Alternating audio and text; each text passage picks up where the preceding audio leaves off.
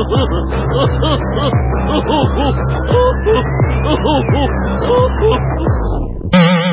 everybody. Hey, everybody. Hope you had a happy Thanksgiving. This is our annual Thanksgiving Day hangover show, which is, get that tryptophan out of your system, wake up a little, and if you want to see a tired-looking turkey, not so loud. Greg. Not so loud. He tried to outdo himself last night. I did. I think he did do. I did. See, our guest already knows too well about Greg, but we're very thrilled to have Steve Tortoretti. Well, yeah, they've called me a lot of things over the years. Some we can't mention today because it's a family show.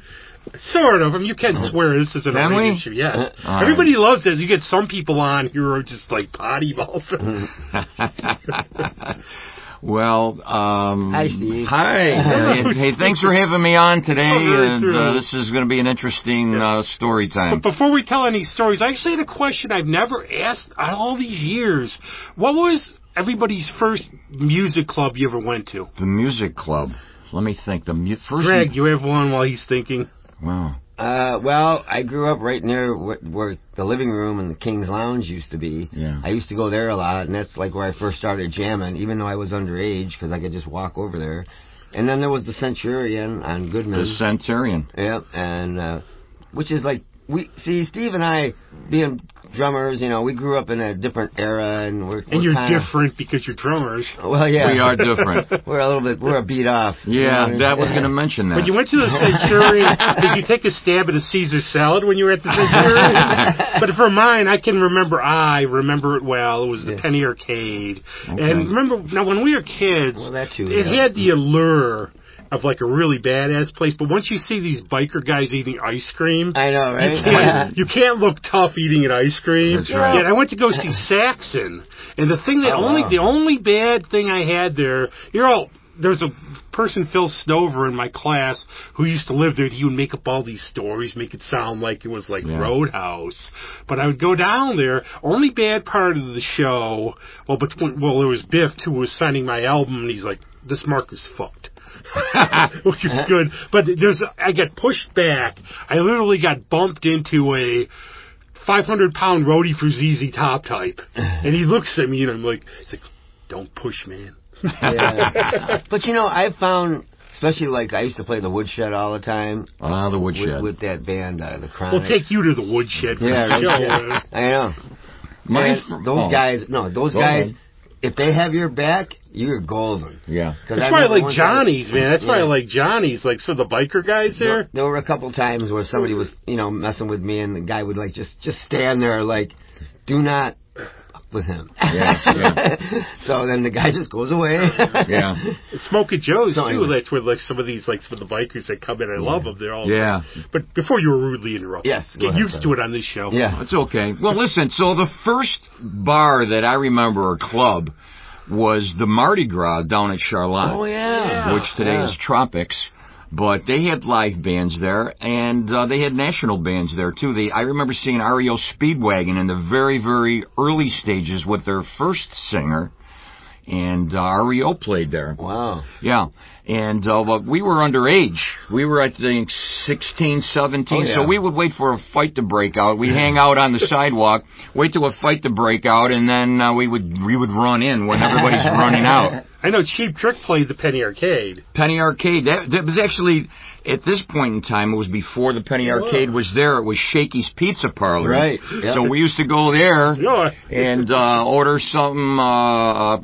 something to drink and a pizza and hang out there for a little bit and then stand on the sidewalk and wait for a fight to break out. They used to have the piano player guy, too? There was one in Henrietta, too, I remember.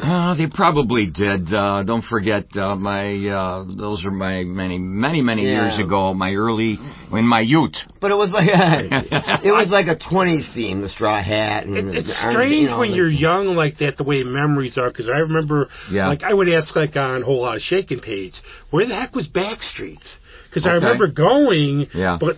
one of my friends would drive. We saw Dred Zeppelin there, which is hilarious. I think it was on Richmond Street. Yeah, everybody, I actually asked, everybody knew, but when you're younger, it's almost like the first time we went to Jazzberries. Yeah. We saw the Kinks at U of R, went to Jazzberries, and it's like vaguely in your head, you know. Oh, yes. Like trying to park and stuff. Plus, maybe a couple other things had the effect I went to back streets. Was it huge? Lou Graham. Lou Graham's band was there. Dribs and drabs of memories that, you know, you got little tidbits of things. Oh, yeah, I remember that, but I don't remember the rest of it. You know what I'm lucky, though? I started like at 85, I started keeping a journal. Did you? That's a good idea. But then I'll go back, number one, I can't read my writing. Then, you know, memories like that, though, it's all in here somewhere. Sure. But then it pops in your head. But you had some stories to tell, or tell us about you, or whatever you want. Well, I was born down by the river. No, actually, I was born and raised in the city. I grew up on Weld Street. Well, I didn't grow up on Weld Street. No, I was born on Weld Street. Let me rephrase that. And my family's from the city over there by the public market. And that's where I had my very humblest beginnings. Yep. Yeah. And eventually my family moved to Arundecoit, and I'm still there. East Arundecoit, New York. I'm happy about that. And got involved in music. My first memories of really diving into music were the Beach Boys.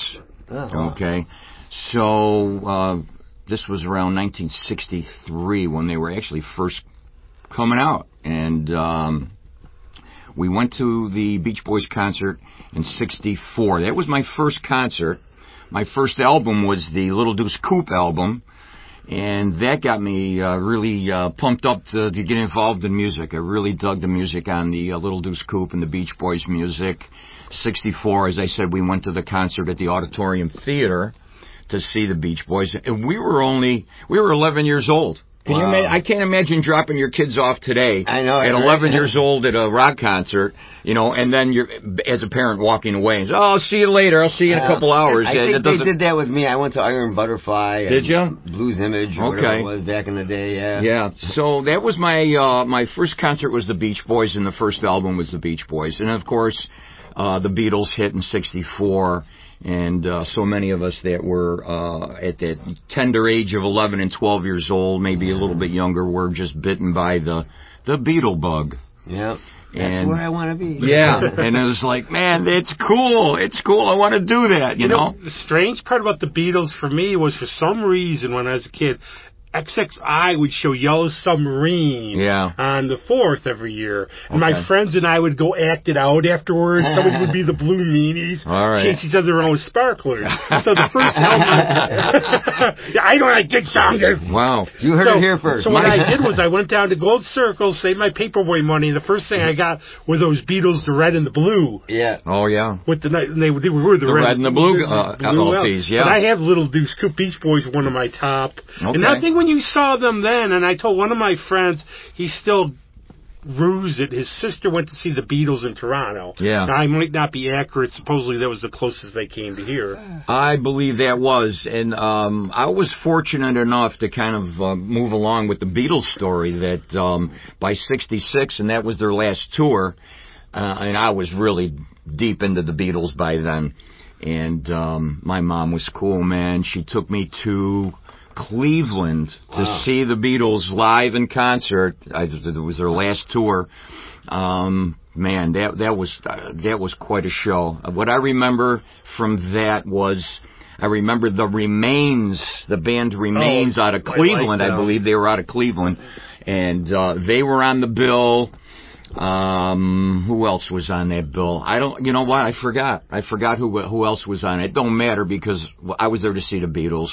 And I think, too, people don't understand now. They're into the days of, like, the 2-hour-plus concerts. A lot of these bands played for, like, 20 minutes. Like, I remember Elvis Presley would have, like, magic acts and all these different things. Yeah. But that's what I tried to console my friend. I was like, his sister went to see the Beatles. He said, "I'll see him next time." Of course, no. Next time. Yeah. I said, "Look, you wouldn't have heard him with all this screaming." Well, that's true. That's true. What I remember about that show as well was when the Beatles finally did come out, the stage was set up at second base, and all the kids and all the general public, they were in the stands at the baseball stadium, and for security they had a snow fence that ran from the third base side to the first base side.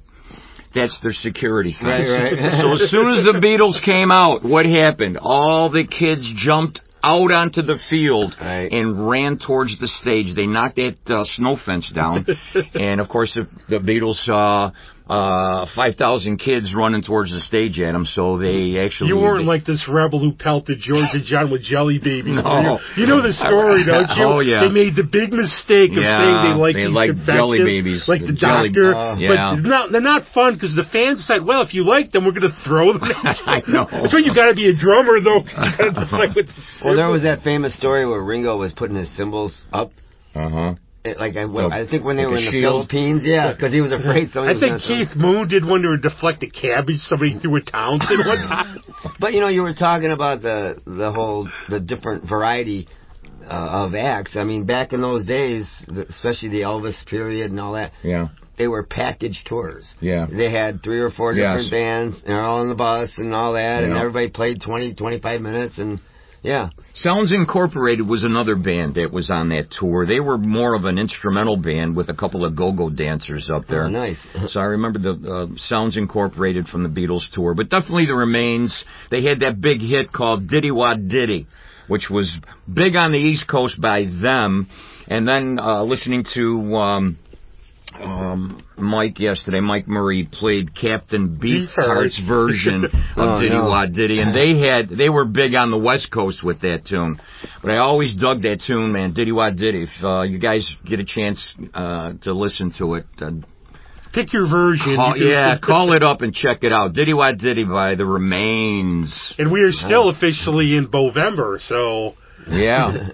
November. So along the way, I decided I want to play drums. So this is still early on. I'm probably 12 at the time. So I convinced my parents that I need to play drums. And somehow they went along with it. My mom was cool like that. My dad was on the straight and narrow, and he was very old school, if you will. So he wasn't too much into the music thing. But my mom was cool about it. I started taking lessons at Levis Music Store on East Main Street from Elmer Froelich, who was a big band jazz style drummer. And I started taking lessons from Elmer, and he taught me the rudiments, which I still remember today. I can't read music, and you don't have to. But so I started with that, and it just kind of snowballed. And then I started a little band with a cousin of mine. My cousin Randy played guitar. It was me on drums, Randy on guitar, and this other young fella from the neighborhood. And he was playing saxophone. So that was kind of a weird combination. No bottom end, no bass. Yeah. I was actually lucky. My parents are very tolerant of music. Yeah. But it's just something horrifying when your mom doesn't get the lyrics. When she was singing along with Venus and Furs from Velvet Underground. Okay. And you're going, no, don't. Yeah. But plus, my dad had the one weird thing, though, about music where it's like, Rod Stewart. Like, what about Rod Stewart? I bet he wears pantyhose. I could never figure that one out. Yeah. I remember my mother always told people that they'd say, well, isn't it so noisy? How can you stand it? And she would always say, I know where he is. Okay. I know where he is. I guess my mom, she was one of those good alcoholic families when she grew up, but they were fighting and yelling all the time. Yeah. So she liked noise. Yeah. Well, I had the typical Italian mom, so. Okay. Well, mine was too, but she was cool. She was into the music thing. She was a big Sinatra fan, like most of our Italian moms were, and Dean Martin and all the old Italian singers from that era. Right. So from that band, it evolved into, well, by now I'm into high school, and I'm back into music again, and started a band with a it turned out to be very, very famous keyboard player. In fact, he was just in town, was Chris Caswell. Oh, yeah. Who turned out to be a superstar in the music field. I mean, this guy does it all. But I'll never forget the first time Chris came to my house, he walks in with an accordion. So this was freshman year in high school. So the Doors were hot, that Farfisa sound. Right. But Chris walks in with an accordion. And I went, uh-oh, what are we going to do with this? This is going to be interesting. That didn't last long. Chris convinced his parents to buy him not a Fender Rhodes, not yet. The Farfisa organ. I'm sorry. So now we're cooking. Chris is playing left-handed bass, playing keyboards, and that was a three-piece thing for a while. We had a guitar player. They were called the Lost Souls. How appropriate. I'm going to a Catholic church, and I'm a lost soul now. I think I've always been a lost soul along the way. I'm still trying to find myself. But so we had that band. We actually had added a singer for a while, Tommy, who I went to grammar school with. Tommy, we had a little four-piece thing going on. And it was more of a garage band. You know, we didn't really knock down any kind of the doors anyway around town, but it was more of just a garage band having fun. There's been plenty of those. Did you do any originals? Or did you stick covers? No, we were all just doing covers. Incense and Peppermints by what was the name of that band? Strawberry Alarm Clock. Of course, you know, everything was based around Chris's keyboards. You know, in terms of bands with names like that, one of my favorites is still the Chocolate Watch Band. That's a great name. I just got their entire collection. Yeah, it's amazing. They really didn't do that much. Did you know that guy Ed King, that was in Leonard Skinner, wrote Incense and Peppermint? Right. Yeah. Well, he was in the band. He was in that band. Yeah. Mm-hmm. Yeah. Interesting. It's very what a 380 or 360 switch to playing with Leonard Skinner. Well, I think a lot of it too was like Willie Nelson and them. They started as songwriters. Yeah. It's like Sonny Bono, right? Walk of the Dog, I think he did. Mm-hmm. And Bang Bang and. Yeah, that's right. Sonny was writing music before Cher. Yeah. And then he found Cher. It was actually, he was going to promote her exclusively, from what I understand, and not really be a duo, but it evolved into a duo. I saw them. I believe they opened up for, let me think, was it Gary Lewis and the Playboys at the Auditorium, and with Sonny and Cher. Wow. Yeah. I was up little bopper up in the opera box there, and you know I'm out there jumping up and down. I like those seats, though. I like the second tier. Yeah, those opera boxes. When I saw last time I was there was for Dylan, I was up by the top. Yeah. Before at the beginning of the show, I couldn't figure out which one was him because there's a dude with a hat playing guitar. Sure. But he just plays keyboards now because I guess his fingers. And everything. Yeah. So from there, after that band, the Lost Souls, then I went on hiatus. I was really burned out. Yeah. I'm still burned out. So I think I just got out of music for a while. I didn't pursue it, and then eventually I got the bug again, and was really after high school. It was quite a lapse in my musical progress there, and it's I'm into high school now. No, after high school, I apologize. And I got hooked up. I think I must have read an ad. I wanted to get back into music again. And I hooked up with the great Joe Beard. Ah, okay. So this is like 1973, I think it is. And I answered an ad. And I did one or two gigs. It's all it really was, a couple gigs with Joe. Because I'm learning how to play all over again. I had stopped playing. I really wasn't that serious. And I'm serious now, though, very serious. So surely you can't be serious. Oh, Shirley. Don't call me Shirley, right? So that's what happened then. I hooked up with Joe, but that didn't pan out, sadly enough. I wish it had. We spun off, the bass player and I, Paul Flannery, spun off from working with Joe, and I really got serious at that point. I said, this is it, I'm going to do this now. So Paul and I started up the band Circus. So this is early 70s now, early 73. I remember that. I remember that. Remember Circus? It was a circus, and that's why I picked that name. But as you know, when you're doing a startup with a band, you don't get the best quality musicians. I mean, we went through a lot of auditions trying to find people that would fulfill the role, who worked out well with the rest of us and could play. I mean, I certainly couldn't play, so maybe that's why we had a hard time. Well, no, I couldn't play. I have so many stories. You're being a little hard on yourself there. Just about people like friends' bands, the horror stories I have about people auditioning. Yeah. And the worst part is when somebody comes in, they're like how great they are. You know. Oh my But God. there's when you don't have to be a fan of Kiss. If you ever see a movie called Tribute, it's about tribute bands. Yeah. So there's a story about the Kiss tribute band. The guy who plays Gene Simmons actually goes nuts and burns the house down. Oh, so they really? try to get like audition. The one guy you get, he comes in, he's like, I want to live my dream, Yeah. you know. And as soon as they start, the guy, and they're looking. Oh, yeah. And like they're discouraged. You see him packing his bass and leaving. Oh, and man. then one guy goes, "No, that guy sucked." Yeah, Yeah. It's a shame because everybody tries. I mean, everybody's trying out there. There's no doubt about that. But, you know, you get these phone calls, and I said, well, tell me about yourself. Tell me a little bit about yourself. What have you done musically? And they'll go on and on. Oh, yeah, I'm a great this, and I'm a great that, and I can do this, and I can do that. Then you get them down live, and everybody knows who's ever been in a band. And then you start scratching your head. It's like, oh my God, this is a disaster. Yeah, well, you Do gotta walk the walk, to you. man. I do the Chico Marx to you. Well, give me $15 and I'll play. Well, what about practice? Well, you couldn't afford it because if I don't practice, I don't play, and you'll want that.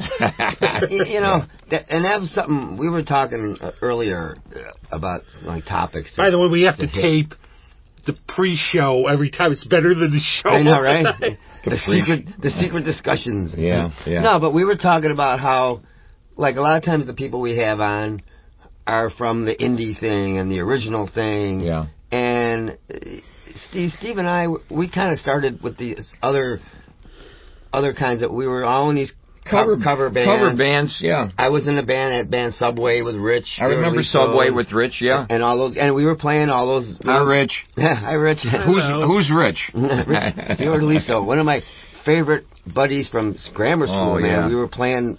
He played Hammond, Oregon, and we were playing all the Italian standards because his father had a fake book of Italian. Oh, yeah. Of like Spanish Eyes and La Paloma and all that stuff. And I'm playing brushes, and that was kind of an interesting, humble beginning. But anyway, we were playing these like the 6 night a week deals. Oh, like my we God. Were talking about. Yeah. You set up on. Play on Tuesday or something. You play right through Saturday, and you don't have to screw around with taking stuff down. And right. That's how it used to be, especially in the 70s. The 70s, yeah. You get into a club and you'd be there for a while. I had read like the history of Long Island music. Everybody, there was the Good Rats used to play here all the time. Good Rats, yeah. But you could make buku bucks. Oh yeah. It was a huge Island. circuit. Or like Ronnie Dio. When they were playing with the Red Caps and all this stuff when he was starting out in the 60s, you get these club gigs in central New York or at colleges. Right. Yeah. You play these crazy sets to like all these like 4 or 5 hour sets. Right. Yeah, our first gig, we mentioned the Centurion Lounge in Rochester on Goodman Street, and once we got the lineup settled in Circus, we learned our sets. We had enough music to do a whole night, and the Centurion, Vic Carroll was the owner there at the Centurion. Vic came down to my house and we did an audition, and he hired us. He liked the band, and we're doing top 40 stuff. Some soul things, some, Doobie Brothers, which were popular at the time, all the top 40 stuff. So Vic came down, hired us for 2 weeks. It was our first gig, 6 nights a week for 2 weeks. Okay. That's a good warm-up. It's a good warm-up. And, thanks to Vic, he really got my career started, if you want to call it that. My local, I'm playing in a local band. I was real happy about that. Finally got my feet wet, and I got out there with Circus, and we were popular for a number of years. Went through some lineup changes like most bands do, but we held our own, and we did well. It didn't last as long as I maybe had hoped, right? But things change, people come and go. It's a very fluid business, as everyone out there knows who plays in a band. Well, it always strikes me as odd too, because it's like well, I want to play. Well, now we're playing too much. Well, then you back off. Well, we're not playing enough. Not playing enough. You can't. You got to find. Yeah. You got to make up your mind, man. Pick a lane. Right. Either you want to do this all the time, or you don't want to do this all the time. And I do still always believe the best thing for bands is chemistry too. Right. Oh, absolutely. You can have some virtuosos. It's not gonna. And I think also, too, like you get your Jeff Becks and everything, who are great, but they couldn't work with people. Right. And you think of how much better they would be if they could cooperate, and you should have a lot of confidence, but don't have so much ego or... Follow the career of, with you mentioning that, Eric Clapton. Right. All his most popular bands, he was only in them for like 2 years. Right. Now he would say with Cream it was more Ginger and Jack than him. Yeah. Sounds like a well, I mean, he quit the Yardbirds because he didn't like one of their hit, the biggest hit that they had. It wasn't bluesy. It wasn't bluesy. It's like you quit the band because of a song. I mean, you're on the verge of making it really, really big, and they did, and he quits. That's when they got Jeff Beck. I would love to find footage when I read his book. He's had some issues with various things. Yeah. When he played supposedly Rich Stady, I was addicted to bubble yum for a long time. Oh, really? Yeah. Oh, no kidding. That grape. But... and I got some in his hair. Yes. Let me pick that out for you. Hang on, it's right over here. Hold on. So there's a concert he played supposedly at Rich Stadium where it was on the Ocean Boulevard tour. Okay. He was so wasted. He played it laying down the whole time. Yeah, well, speaking of that, I just had a flashback. We went to Rich Stadium in '74 to see Clapton. And he came out that must be the one drunk as a skunk. I mean, he couldn't. Really? As soon as he walked out, he told the audience right over the mic in the PA, "I'm bloody drunk today. I can't play." Yvonne Elliman, who had a big hit song in Saturday Night Fever, was his guitar player. Yeah. Remember Yvonne's big hit? She was in Jesus Christ Superstar. She was in that too, but she was his guitar player. She did all the guitar work for him. He was wasted. I thought she was a singer. What a disappointment. I wonder if that was the show then, because I just heard he was in it, because he talked about it in his book, so you don't know. How could he even remember what he actually did? No. Well, it's that whole be careful of, meeting your heroes. Yeah, that's true. That's like you hear from a lot of guys in bands who were Aerosmith fans. They go, I saved up my money to go see Aerosmith, and Steven Tyler fell off the stage after the first song. Yeah. But you know what? You have to think, what is the inner workings of all that? Is it the pressure? Is it the... Well, it doesn't matter. Lifestyle, too. We can do whatever we want to do, and we're going to still get paid. I mean... Or is it just that they don't care, or is it just that they don't have the discipline, or whatever? The excess you're speaking of, like the drugs and the what else? The alcohol and the sex. It's all true, ladies and gentlemen. Sex, drugs, and rock and roll. In that order? Not necessarily in that order. There's actually a book by this guy. It's called Fargo Rock City. It was the idea of, more like metal bands, but when you lived in these areas, it was big. Yeah. So he talks about... one time I met the guys from Cinderella, and they were just normal dudes. Right. And I was really disappointed. I love that band. So then he goes, they were just your normal guys. So then Guns N' Roses played. Yeah. And I found Slash's room. I asked him to side, so he came out, wobbled over, and threw up on the side. Oh. And his manager, the guy goes, he's had a rough... I go, at least the guy's authentic. Yeah. Right? Well, you're talking about authentic. Speaking of meeting somebody in their room, so my buddy worked at the Holiday Inn. I'm kind of like jumping around here. That's carnival. That's what we do. I'm jumping around, kids. So my buddy worked at the Holiday Inn. I don't know he was a dishwasher or something. And there was a concert in town with Rare Earth, the band Rare Earth. Right. Livingston Taylor was on the bill, which is James Taylor's, I believe, younger brother. Doesn't matter, younger or older. James Livingston was on the bill. So my buddy says to me, he says, after the concert tonight, there's going to be a big party upstairs in their room. He says, we should go. I says, well, do you know are we invited? He goes, we'll just go up there, man. I'll get us in. Don't worry. So after the concert, we go back to the Holiday Inn, and we go up to the room. He knew the room number. We knocked on the door, and the door slowly opens, and there's Livingston Taylor there. Right? He says, yeah, can I help you guys? Hey, my buddy and I are looking at each other, and we look back at Livingston and go, well, we heard there's a party here tonight. Is there a party? Just, well, guys, I'm sorry to disappoint you. No, there's no party, but you're welcome to come in, and shoot the shit with us. Right. Can I say that? The cheese. Shoot the cheese. So, yeah, we hung out with Livingston, and, we told some stories like we're telling here. He was really a cool dude. That was the party. That's the one. My one part about Clapton, where I will give him a little respect, was during the Howlin' Wolf sessions when he played in London, and they had Herbert Sumlin, and Clapton was invited. He goes, "We have Sumlin. What do you need me for? Good man." Right. Oh yeah. Good man. I think it's cool when they're normal, because then you realize, hey, they're just like us, and it kind of breaks down what you're imagining. Think about it a little, though, too. Like, you're on those days, especially, you're on the road 300 days a year. Right. You get that, you're wired from the concerts. Yeah. I was wired last night after we went to see Rich play with the Back in Town kids. If you haven't seen the band Back in Town, I'm going to plug them right now. They're great. They're back in town right now. They're back in town. So check it out. Rich Fiordaliso on keyboards. Who's Rich? It's a little. Who's Rich? Rich knows. Rich knows who Rich is. That's what I like, too, is I live vicariously through friends of mine. Yeah. I just do this podcast with, a great drummer, of course, but still, he's a drummer. Okay. We make little drummer groups. I make you. My friend Rob Mount, who's been my friend for 35 plus years, he ended up, I remember when we were playing Gothic Toad in high school, and there was a little side band called Feedback, because the amps were $15 and they blew up. But then Rob never stopped. He's playing with Lou. He's playing with Hanson. Rob is great. Hi, Rob. Love your playing, dude. Good man. I love his little, what's he got, that guess the song or whatever. Oh, yeah, that's pretty cool. Yeah, I always do the wrong answer on purpose. I don't even listen to the song. See, that's kind of where I fall short, is I don't really get into all, this is like the most media thing I do, as far as I do well, you Facebook started stuff. At the top.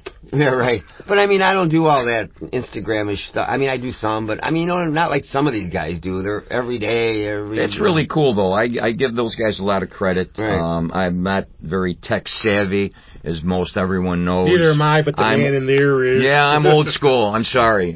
Just tell me where the gig is. I'll show up and I'll play it. That's all. I got your note with from the carrier pigeon the other day. So that's actually. I called him this morning and he doesn't answer. I just thought it was a good question to ask you two. Like, in the car. When you were starting out playing, especially back in the Luddite days, you guys ever get lost going to a gig? Oh my God! Yeah. I got lost going to see friends. You know what? I have to say, I never have gotten lost. I've made every gig I was ever booked to do. I got one story, though, quick, is I got out of the band thing for a while, and I started up a DJ service. So I had a party in Stanley, New York, which is outside of Canandaigua. Right. So there was a blizzard that night, okay? So this is before all the computer stuff. You're just using a road map and jot down some notes on left, right. So I'm out there in Stanley in a blizzard with the DJ equipment in my car, looking for this party house. I could not find this place, okay? And I said, man, I hate that I'm talking to myself, and I do that a lot lately. I always argue with myself, and I always win. But I'm bummed. At least you know you're listening. So I said, I can't find this place. I said, I hate to do this, but I'm pulling the plug. I'm going home. There's a flipping snowstorm going on here. So I started heading back home, and lo and behold, by the grace of God, there's the party house. I ran right into it. I got into the gig on time, started on time. Awesome. And I made a couple dollars. See, it's even night. better. I used to be like the Atlas, the Rand McNally van. Yeah. And the first time I went to the Mohawk in Buffalo, I used the GPS. It took me to East Mohawk Street. I'm at a dead end. Oh, yeah. It'll take you the wrong way every now and then. When Kayla played out at this place at Weesport, and I told her afterwards, like, look, I'm probably just going to follow you home. Yeah. It was like, your GPS dies. Yeah. And there's a place called Big John's. And I'm like, oh, yeah, I want to go in there. Okay. There was one gig, I forget, it was like a rock band, cover band, but it was in Watkins Glen. And it wasn't the main part of Watkins Glen. It was like, you go up by the racetrack, but it's like, you turn by the racetrack. Okay, so I'm driving, I'm driving. There's woods. I'm like, where the hell is? Yeah. And all of a sudden, there's this bar in the woods. Middle of nowhere. You know, the one for me, I think it was called The Haunt. It was in Ithaca. Yeah. And the first time I went down there, I'm like, where the heck is this? There's like this grunge road of gravel. Yeah. And it's there. And then coming home, I see these weird lights on the road. Like, is this my first UFO encounter? It was actually an Amish buggy. Oh, wow. And they must have had the pedal lights because they can't use. Yeah. It's like 4 a.m. There's an Amish buggy going down the road. There's a few of those that have been hit from behind over the years, sadly. Yeah. The horses never seem to fare very But always well. go down 89, not 90 in Ithaca, because otherwise you'll hit those hills. Well, Penya's bad, too. Before we were rudely interrupted. Yeah, this is the carnival. Yay, carnival, kids, thanks for having me today. We're coming to you live from the Carnival of Randomness. Thank you very much. Somewhere deep in the bowels of Pittsburgh. So, I would have never found that the street signs out here are so tiny. It's like, I didn't wear my glasses today. I said, I'm glad I followed Greg. I was fine until I'm always afraid of making that right to come in my grove because of the leaves. I'm afraid I'm going to slide across the leaves. All our fans are going to storm the studio. We're sitting revealing where we are. Well, there was a line forming when we got here. That's right. I think they were here for Greg. Well, it's the whole thing as I was born on Taylor Swift's birthday, and a lot of people mistake me for her. Yeah. So I just do selfies now and say, Okay. I was born down by the river, if I didn't mention that before. Down by the river. Now, speaking of selfies, this guy's the king of selfies, there, Steve. Well, I like to document things, man. You know, and I really started way before cell phones. I was taking pictures of whomever years ago. Cool. It is cool. You know, it's like it helps you remember things. Right. Where is Holcomb? I don't even remember that. Holcomb, New York. I have no idea. It's on your CD. It's out in the country. That's all I know. This was 1976. All right. So this is the band after Circus. So Circus, we went our separate ways, or whatever happened there. It was not. You weren't clowning around at that point. No. It was all over. The clowning was over. So I answer another ad in the newspaper. This time I'm looking for a gig instead of starting a band, and I find an ad, drummer wanted. In those days, and most of us are those dark ages, those dark ages of looking for a band before the internet was the newspaper, and the newspaper had a section where it's It's a entertainment or musicians wanted, something to that effect. I remember that. Yep. So that's where we would look. So I see an ad, drummer wanted. So I answer the ad, and I had to go to the Shed House over on Lyle Avenue, Lyle and Mount Read Boulevard. Was this Boyd's band? This was the famous Boyd McCoy. Oh man, he was a trip. Boyd was so 7 feet tall. Yeah, I go in the store and Boyd's there in all his glory, and we do the interview. This was an interview first, and not so much of an audition. But I always joke, if you knew Boyd, he likes to talk. Boyd likes to tell a story, and Boyd likes to talk. He'd be perfect for this show. Sadly, he's not with us anymore. But so Boyd's asking me a million questions, and it's taken forever in this interview.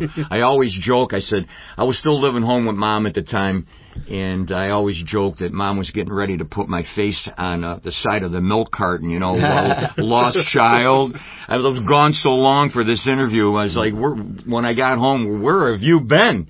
I said, well, I've been with the infamous Boyd McCoy. Did he do his own jingle, or was that somebody else? The Shed, how everybody's putting us on. Remember that one? I don't remember. I wonder if it was him singing, or if it was like, Chuck Bricato, or one of those guys that does all the jingles. I don't remember that. Andy may know. Andy may know, yeah.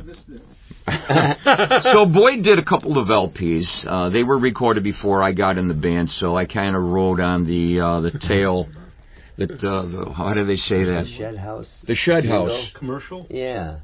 I wonder who did it. Because they had a jingle. We're shifting gears, folks. Right. And it might have been Boyd McCoy himself. The great and powerful wizard of Andy. Andy's snuck into the recording studio. I've just got to tell you, we're talking about bands and first concerts. My first band that I saw was the Electric Prunes. Oh, there you go. I was in Florida with my parents. Yeah. And it was a state, like, county fair, so we went. I said, man, Mom, I want to go see the. Like I said, my mom was always bringing me around to see groups. Yeah. So the first concert was at the Electric Prunes at this company. It's great. I want to see the Electric Prunes. I had too much to drink last night. Oh, yeah. You stole my line. I was going to say that. Yeah. All right, guys. Okay. Don't you feel well, honey? You need You prunes? are blessed among guests. He rarely pops in. Can he really do that? Can he crash the show? Yeah. It's his show. It's gotta his be show. special. It's his show. He can do anything. He can shut us off, you know. So anyway, I got into the Boyd McCoy band, and I had a lot of fun with that band. Boyd was quite a character. If you knew Boyd back in the day, to know him is to love him. He was easy to work for and easy to work with. I had a lot of fun. That lasted a couple years, and I eventually moved on. There were some things going on that, you move on when things you're not feeling right. Things aren't, you know the feeling. So a couple years with Boyd, and it was a lot of fun. I enjoyed it. But we played all over. In fact, we played in this one bar, and you either liked Boyd's voice or you didn't. He was kind of he had that raspy, soulful voice. Right, I remember that. And either you liked it or you didn't. I had a bar owner come up to me one night, and he said to me, he goes, Stevie, he says, the band is really good. He goes, but you got to get rid of that singer. It was Boyd's band. It's like, no, I don't think I'm telling the band leader that he's leaving the band. Right. So not too long after that, it's back to the drawing board, putting a band together. And I don't know how this thing came about, but I'll tell you what, this was a great band. It was short-lived, sadly, but we had some great players in this band. I'm going to go down the list here. I brought some notes. So, five-piece band was called Heads or Tails. And we had Greg Petralis on lead vocals and Hammond B3 organ. I remember him. We had Joe Graziano on Fender Rhodes and trumpet. And Joe, if all you music aficionados from the Rochester area remember Joe from the Brass Buttons. And I'll tell you what, Joe was one of my idols, and it was a real thrill. In fact, actually, Joe was in the latter part of Circus. So this will be the second band that now I'm playing with Joe Graziano from the Buttons, and it was quite an honor. I love Joe, loved him dearly, and I miss him dearly. Sadly, he's left us now. But so we had Greg on Hammond B3 and trumpet too, and then Joe on Fender Rhodes and trumpet. Bill Turchetti was on lead guitar and lead vocals. I love Bill. We went to school together for a while. Myself on drums. Yeah, you knew Bill. Yeah. Myself on drums and lead vocals, and we had a fella that I'm still working with today, Howie Goldwasser on bass guitar and lead vocals. So we had 5-piece band, 4 lead vocalists, 5-piece band, and 7 instruments because the 2 keyboard players, Greg and Joe, also played trumpet. So we had a big sound. Yeah. We had a big sound. And that was really a great band. As I said, sadly, it was short-lived. We couldn't think of a name, and I just threw it out there. I go, well, Heads or Tails, I don't know, something's got to come up. And wait a minute, Heads or Tails, how about that name? Yeah, right. Okay. Nobody ever uses my suggestion for narcotic lollipop for me. I like Feel free. Don't Yeah. let anybody who can. Well, Howie's still playing. Howie's still playing. Howie and I are still together. And he was in that band with Rich Fiordaliso back in the day. Yeah. So, in fact, one night Howie brought a real tape deck, and so we've got a CD that Howie taped or actually recorded off the tape. So we've got some memories here from the songs that we did. And once again, it was a top 40 band. We were doing a lot of oldies. We did a Rascals medley. We did a Sly and the Family Stone medley. We did some Chicago, if I remember correctly. And Howie and I's favorite song, You Make Me Feel Like Dancing. Yeah. It was the era.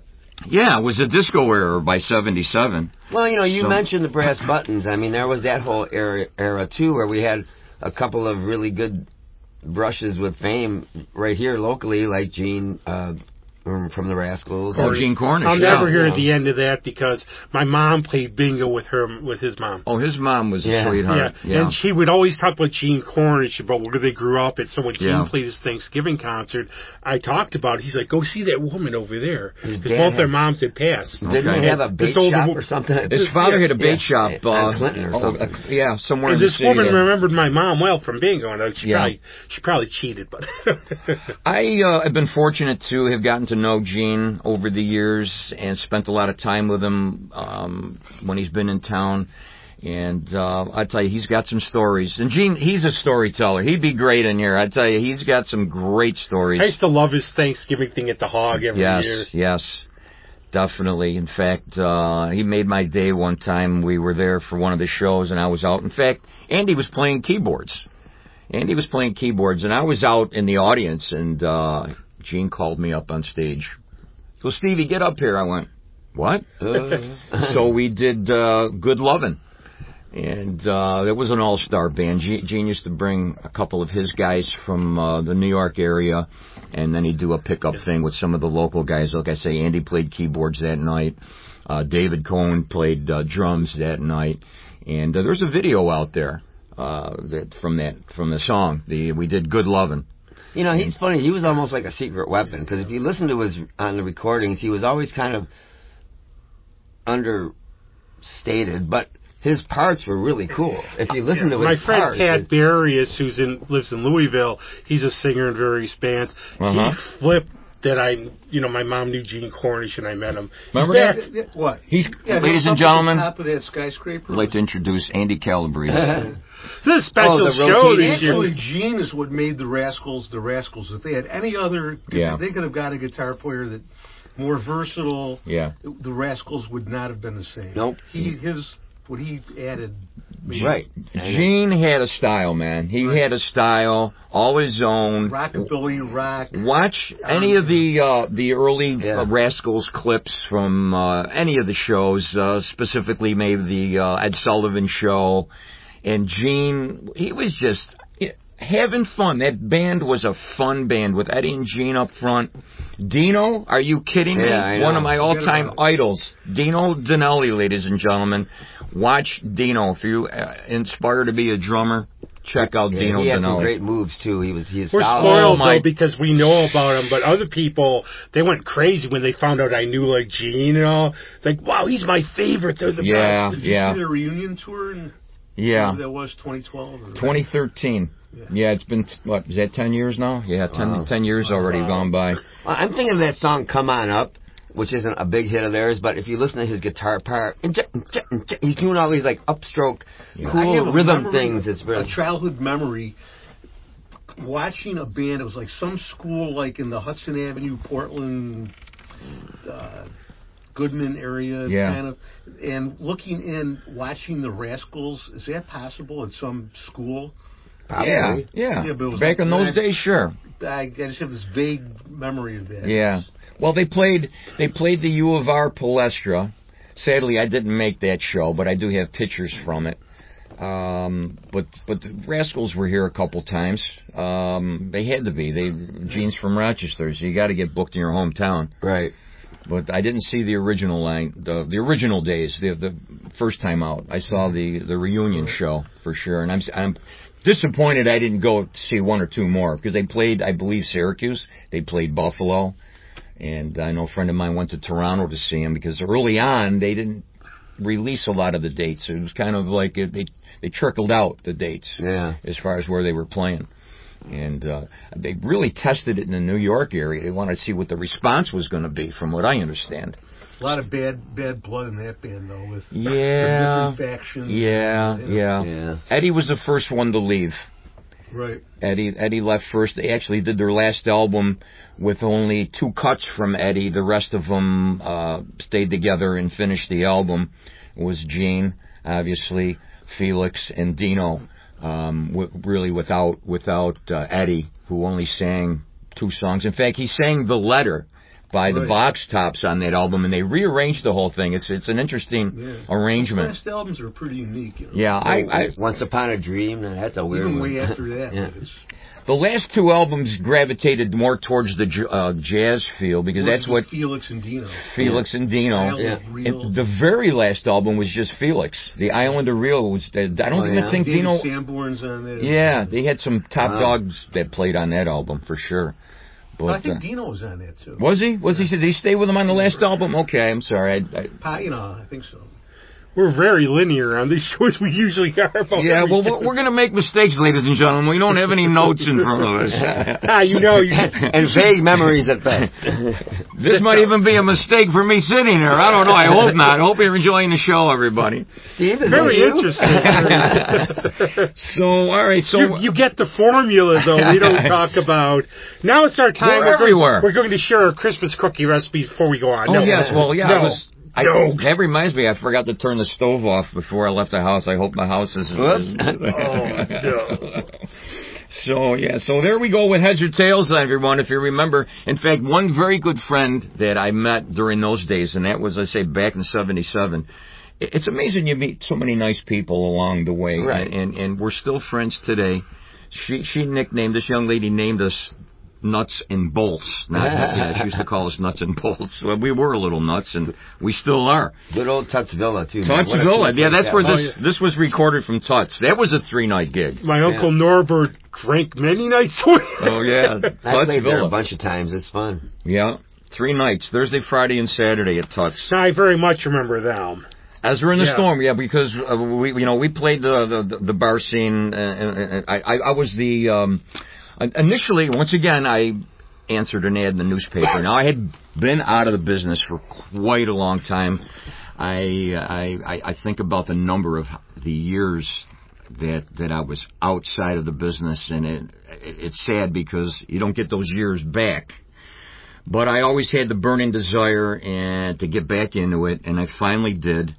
And I answered an ad. It was for a new band starting up called Ezra and the Storm.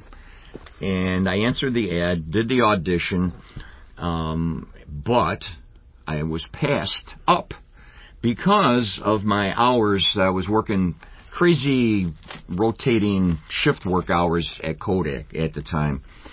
So although they liked me, I believe, they liked my style of playing, I was passed up. And but I stayed in touch with the guys. I liked the band. I liked what they were doing. And they hired a fella, Paul Francisco. Hi, Paul. Hey, Paul. They hired Paul, and Paul was their drummer for a couple of years, and until Paul decided he was going to leave. Well, by then my hours changed at Kodak. I was working straight days, thankfully, and kept in touch, as I said, with the band, with the guys in the band, and I got my second opportunity to join Ezra and the Storm, which this time I got it. I got the gig. Nice. Yeah. Yeah, I'll tell you what. Out of all the bands, that's one of my favorites. I really enjoyed playing the blues rock stuff that Ezra was playing with this band.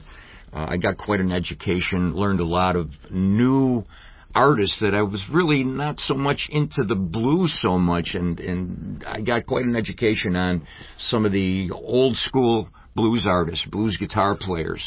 So this was a power trio, guitar, bass, and drums. I really had to learn how to play differently, because I'm used to playing parts where, they're like, how do you say, like technical parts on top 40 pop songs that you're not playing on blues rock songs. Right. All right. It's a whole, you're doing a lot of shuffle beats. And, of course, now we're 3-piece, so you've got to fill some empty space with guitar, bass, and drums. You don't have that rhythm in there of another guitar player or a keyboard player. So I played a lot of open hat on the hi-hat cymbals. I was going to say, you need washy or cymbal washy sound to fill it in a little bit. And so I really got an edumacation, as I like to say, playing with Ezra. And I'm very thankful that Ezra took a chance on me. And Ray Shirata was our bass player in the beginning. Ray started it with Ezra. And hello, Ray. I know Ray listens to this show. Ray's in Cleveland now. I've been trying not to say it. Hello, Cleveland. Hello, yeah. Saxon recording. Good we did this with that one's sealed. Dave Anderson, Dave Anderson. Dave's a great egg, man. I love Dave. I should look into getting this. Yeah. So I was with Ezra for a couple and a half years until Ezra decided to take a break. It was his turn to take a break. So I'm just getting started again, and all of a sudden, I'm shut down again. I went, oh no. So what happened was, by now we changed bass players. Ray had left. We had Teddy Peck for a little while, another great player in town. Teddy's been, he's played with some of the top dogs around Rochester for years. Yeah, Teddy was a lot of fun. Yep. If you're listening, Teddy, love you, buddy. And so Teddy was out, and then we auditioned a few more guys, and then we got Howie. Now this was a reunion for Howie and I, because we're into 2012 now, and Howie and I hadn't played since the 70s with Heads or Tails. But we stayed in touch. Howie and I knew each other through the years. We just weren't playing together. So I called Howie. I said, hey, dude, we're looking for a bass player. You interested? And Howie, of course, said, yeah, I'd like to come down and give it a shot. So Howie come down and blew everybody away. He's a great player. Yeah. Howie was the guy that filled the role.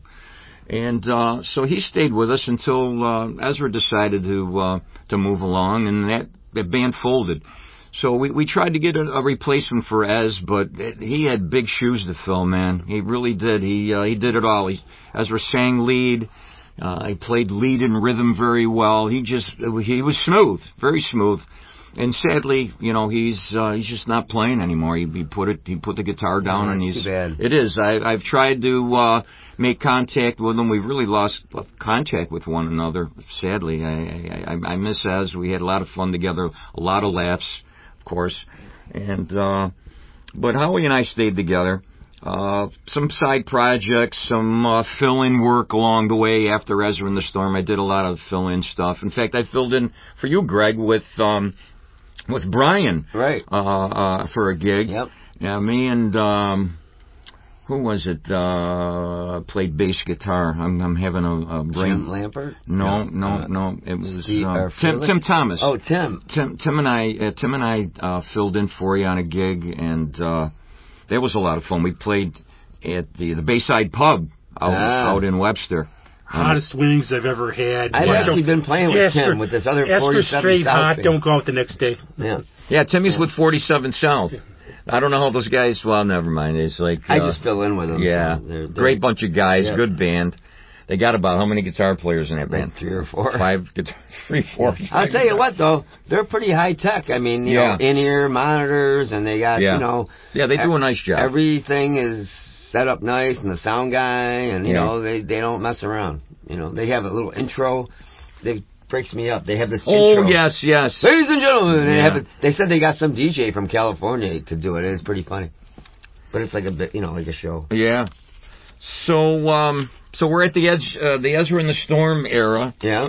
And speaking of fill-in work, so I get a call one day, and there was a fundraiser coming up for Officer Darrell Pearson, who sadly was shot and killed in a line of duty here in Rochester. This was back in 2014. In fact, Richie was on keyboards for this. So they were putting together, it was retired police officers from the Rochester Police Department who played instruments, obviously, and sang, and they were putting a band back together that was a fundraising band, but they needed a drummer, because their drummer, Dave Barnes, was not available at the time. Dave, my God. So we put together this fundraising band, and we were going to play at the Harrow East Ballroom for the Memorial Fund for Officer Pearson's kids. So it was about 2 months worth of rehearsals for that. And we ended up raising like $8,000. Very nice. Yeah, we named the band after Darrell Pearson's nickname. He was called Rain Man. That was his nickname, Rain Man. Out on the street, his buddies called him Rain Man. So that was the name of our band for that. It was really a one-off thing, but it was enjoyable, and it was for a good cause. So I was happy to partake in that event. And that sounds cool. Yeah. So then there was another gap, some more fill-in work, and not too long after that, I went to a house party, and the band, there was a band set up. The drummer was, I'm going to draw a blank now. Help me out here. It was... wasn't him, right? No, it wasn't. Yeah, it wasn't him. It wasn't Greg, sadly, but... Nobody forgets me. Dana Valentine. Hey, boom, there we go. The light just went off. So Dana was playing with a band called Third Degree. So the band was all set up, and we're jamming and stuff. And sadly, Dana came down with some health issues. Yeah. And so I get a call one day, Stevie, can you fill in for Dana? We need a drummer. I said, yeah, I'd love to. I'd like what you guys are doing.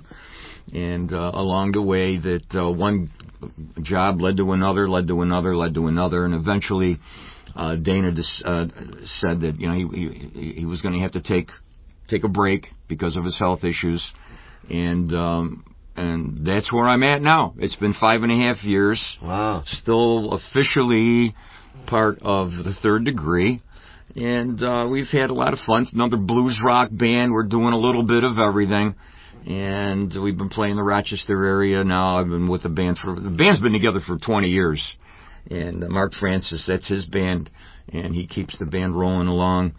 And I've been with the band 5.5 years now. And Howie, as I said, Howie, once again, I didn't mention that. So we needed a bass player. I no sooner joined, and after Dana left, played with the band for a couple of months, and their bass player come down with some health issues, and now we need a bass player. So back to the drawing board, auditioning bass players. And here I get on the phone. Howie, interested in this? Yeah, okay. Comes down, blows everybody away. Boom. Stevie T and Howie back together again. And I think this is interesting when you talk about all this. Kids, listen up. Pay attention. There's going to be a test later. Don't burn your bridges. That's right. Keep your options open. That's right. Always, because you never know who might call you back. If you made a good impression or you were easy to get along with, that's so much more important sometimes than the playing part. I mean, as long as you gel. But I mean, it's always good that, yeah, man, we always had fun with you. I want to play with you again. Yeah. And I even say this to drummers. I'm not here to impress drummers. I'm here to impress other guys, guitar players, keyboard guys, singers, because they want a good drummer behind them. Sure. And I'm not going to worry about how flashy or whatever. It's like, I'm not here to impress you guys, Right. And I got that too, because I always like to tell people, like when I was in my teens, I was a prick. And I used to tell That's what we heard. And I used to tell people that all the time. But I used to tell people that all the time. And then, you grow up, though. Yeah. Well, you realize, you do. Who wants to be in a band or anything with somebody who's got, like, an attitude? It's a learning... Yeah. You mature. If you're the same person you were 10 years ago, right. you got something wrong with you. But one of my other observations of being involved in music myself for all these years, and I saved everybody the torture of playing by doing a podcast. I know this has been. We all want to. This has been tough. We all want to. We'd love it to be super famous, whatever else. But you got to go in with the attitude. You want to just have fun. I want to play. Enjoy yourself. I want to play. I want to have fun. And I've seen bands play, and I go, these guys are really good musicians, but they're looking at the clock. Yeah. This is just, they're going by, they could do this in their sleep. Other bands you see, you go, these guys are digging playing, it's fun. Right. Yeah, absolutely. I mean, there's always the nights where you're like, oh man, I need to get out of here. I mean, you're just in a crummy mood or something, but then the next day you're not there anymore. Yeah. So then you just have to bounce back. And it is true, because it's like always like the good horror stories where you don't want to burn bridges. Stories or horror stories? Well, those two, but I can't. We'll do those on another episode. Oh, in another episode. The dark side of our music careers. Horrors I have known. Horrors I've known. The Elk Hotel, the Cadillac Hotel. Oh, man. But the thing about, imagine like, I've always used this example because I'm involved with businesses, that you come in, you have an attitude, then you call the person wanting a recommendation. Yeah. Right. You try to, don't burn bridges like that. Yep, it's very important. Very. So how we come into the picture, and I don't mean to cut you off. No, this is the carnival, man. This is how we do it. So Howie comes into the band, and he just makes it all work, and he and I, we lock in. I really enjoy working with Howie. He's a good egg. He can get on your nerves, and we get along well. I know how to to deal with Howie. He knows how to deal with me. He's a very serious guy. Yeah, he doesn't goof around a whole lot. Well, we've got a thing on stage, man, where he'll turn and look at me, and he'll just make me laugh. Yeah. I mean, he's just one of those guys. He's got that personality. He just makes me laugh. We just did a private party, an outdoor private party, and I'm laughing already because it was outside. It was a damp, rainy night. We were under a tent. And he was getting attacked by a mosquito. Like I've never seen. This mosquito was relentless. Now we're playing. And he's trying to swat the mosquito away, and it's landing on him. Of course, he's just a step ahead of me, and I'm watching him, and I'm going, it's on your ear, it's on your head, it's on your neck. You know, we're in the middle of a song. I was just laughing. You had to be there, obviously, but it was funny. Sounds funny. Yeah. The old days with Abilene, I told Danny, like years ago, there was this one bush out on the outside stage. Yeah. You didn't want to be playing there. And I was like telling one of my friends playing, dude, move. He's like, nah, it's fine. Then I'll see you during the show. Everywhere. Yeah. It was like those cone flowers. Yeah. Last year we did another outdoor thing, and I don't know if it was a bee flew down his shirt. Howie's shirt. No. Oh my gosh. Right in the middle of the song. It was like all of a sudden we just abruptly came to a screeching halt, and he dropped his guitar, and he's jumping around. Oh my God. I don't know. Oh man, I would have loved to have seen that. Oh my God, it was. Did you get a song out of it though? We should have. We shouldn't have written a song about it. It's like you could see if you get Sting to sing on it. I got a bee in my shirt. So it was a reunion of sorts coming into the Third Degree, because Howie played for a number of years, maybe 10 years, I'm going to guess, with our other guitar player from Third Degree, Jim Mitchell. And they had a band together for quite a while. They were really good. I'm going to forget the name of that band now. See, I didn't bring my notes. But it was a reunion for Howie and Jimmy, and a reunion for myself and Howie. And we've had a lot of good times together, a lot of laughs. I really enjoyed myself playing in the band.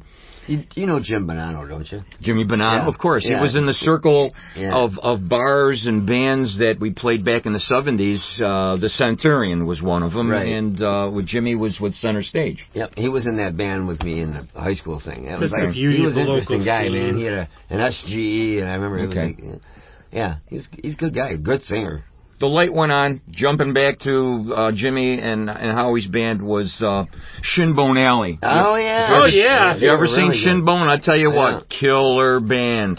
Yeah. Killer band. With Dave Charnevsky was on the other lead guitar, was Dave and Jimmy. And I'll tell you what, they were killer guitars. I mean, they really worked well together, Jim. That's a cool name, too. Yeah, Shinbone Alley.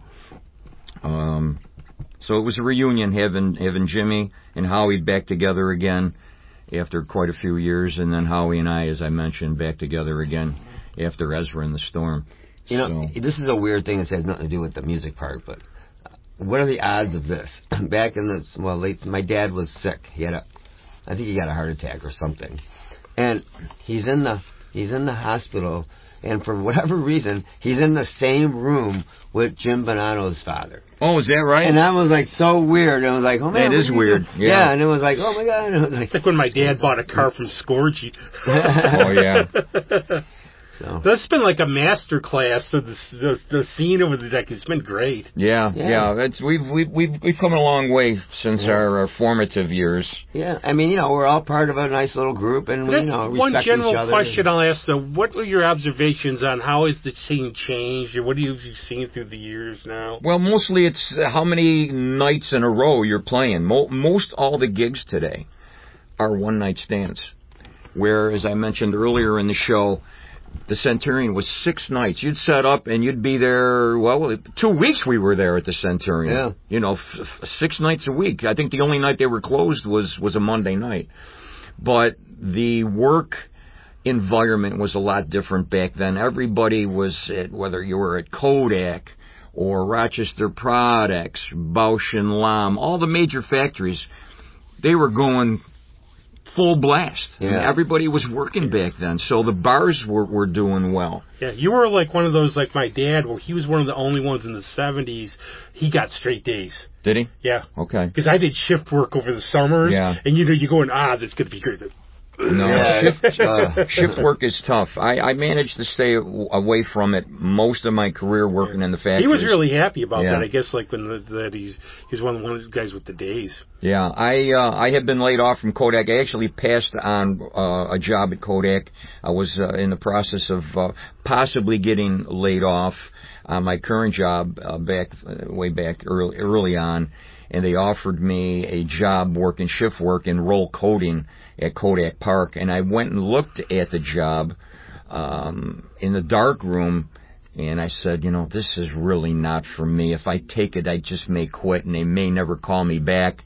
I may have a better chance of just turning down the job and getting laid off and getting recalled down the road. And that's exactly what happened. After a little over a year, they called me and offered me a straight day job in the warehouse.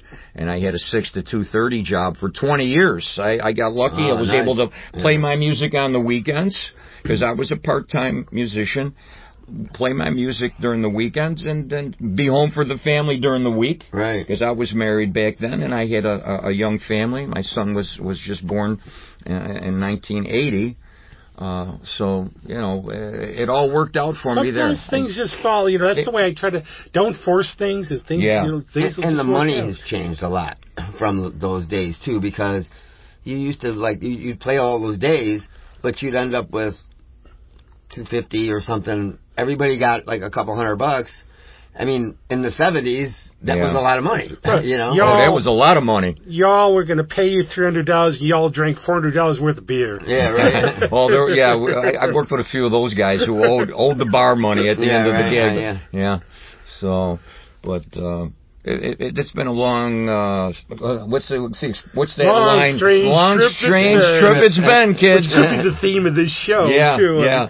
But this has been awesome, Steve. Thanks. Thanks for having me. I really. You're welcome back. Welcome Thank to you. replace him. But hey, two drummers and all really. So, Greg, get out. Okay. No, you enjoyed yourself. Come on back. Yeah. But we're going to have your call. What do you want to play? You have a whole bunch of stuff you could explain. Oh, okay. Yeah. Well, I did bring back. Or I didn't bring back because I haven't been here before, have I? I brought in. don't know. At this point, we've been doing it. Greg, has he been here before? Yeah. Did he wear the clown mask the one time? So I did bring a CD here that you can play a couple songs if you'd like. Brought a couple things, but this one here I'm pretty proud of. It was done live in the studio, and it was with Ezra in the Storm. There's a couple songs on here that I sang on. I'd really like the general public to hear some of this. They don't know. Not everyone knows my talents. How is it? I've asked Greg, because I know Greg sings his couple songs too. How is it? Is it tough when you're drumming, singing? Because he's done it too. I've seen you. It's hard not to slow down or speed up. That's the thing you gotta worry about the most. Your timing. Well, with Howie, he's my timekeeper, and he'll let me know. He'll turn and look at me and say, "Speed it up, slow it down." And he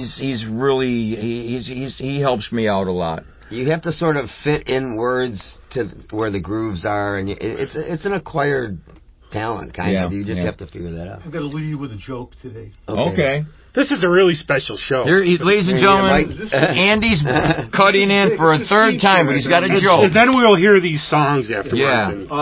How do you know there's a drummer knocking at your door? I don't know this one. How do you know there's a drummer knocking at your door? Well, I don't know. How do you know there's a drummer knocking at your door? The knock speeds up. That was a little bit of a knock. I don't think against drummers. I don't think I can follow that one. Anything to add, you guys? I'm done. Nope. So I got a couple of blues tunes here, ladies and gentlemen, that I'd like you maybe to hear a little snippet of. One is, you probably remember it from the Blues Brothers, and I sing the lead on that. It's called Almost. I Got Everything I Need. Almost. And the other one is a classic blues tune, Let Me Love You, Baby. All right. Well, when we play that, we have a full tank of gas, pack of cigarettes, dark out wearing sunglasses. Hit it! Hit it! Thanks, man. Count it off!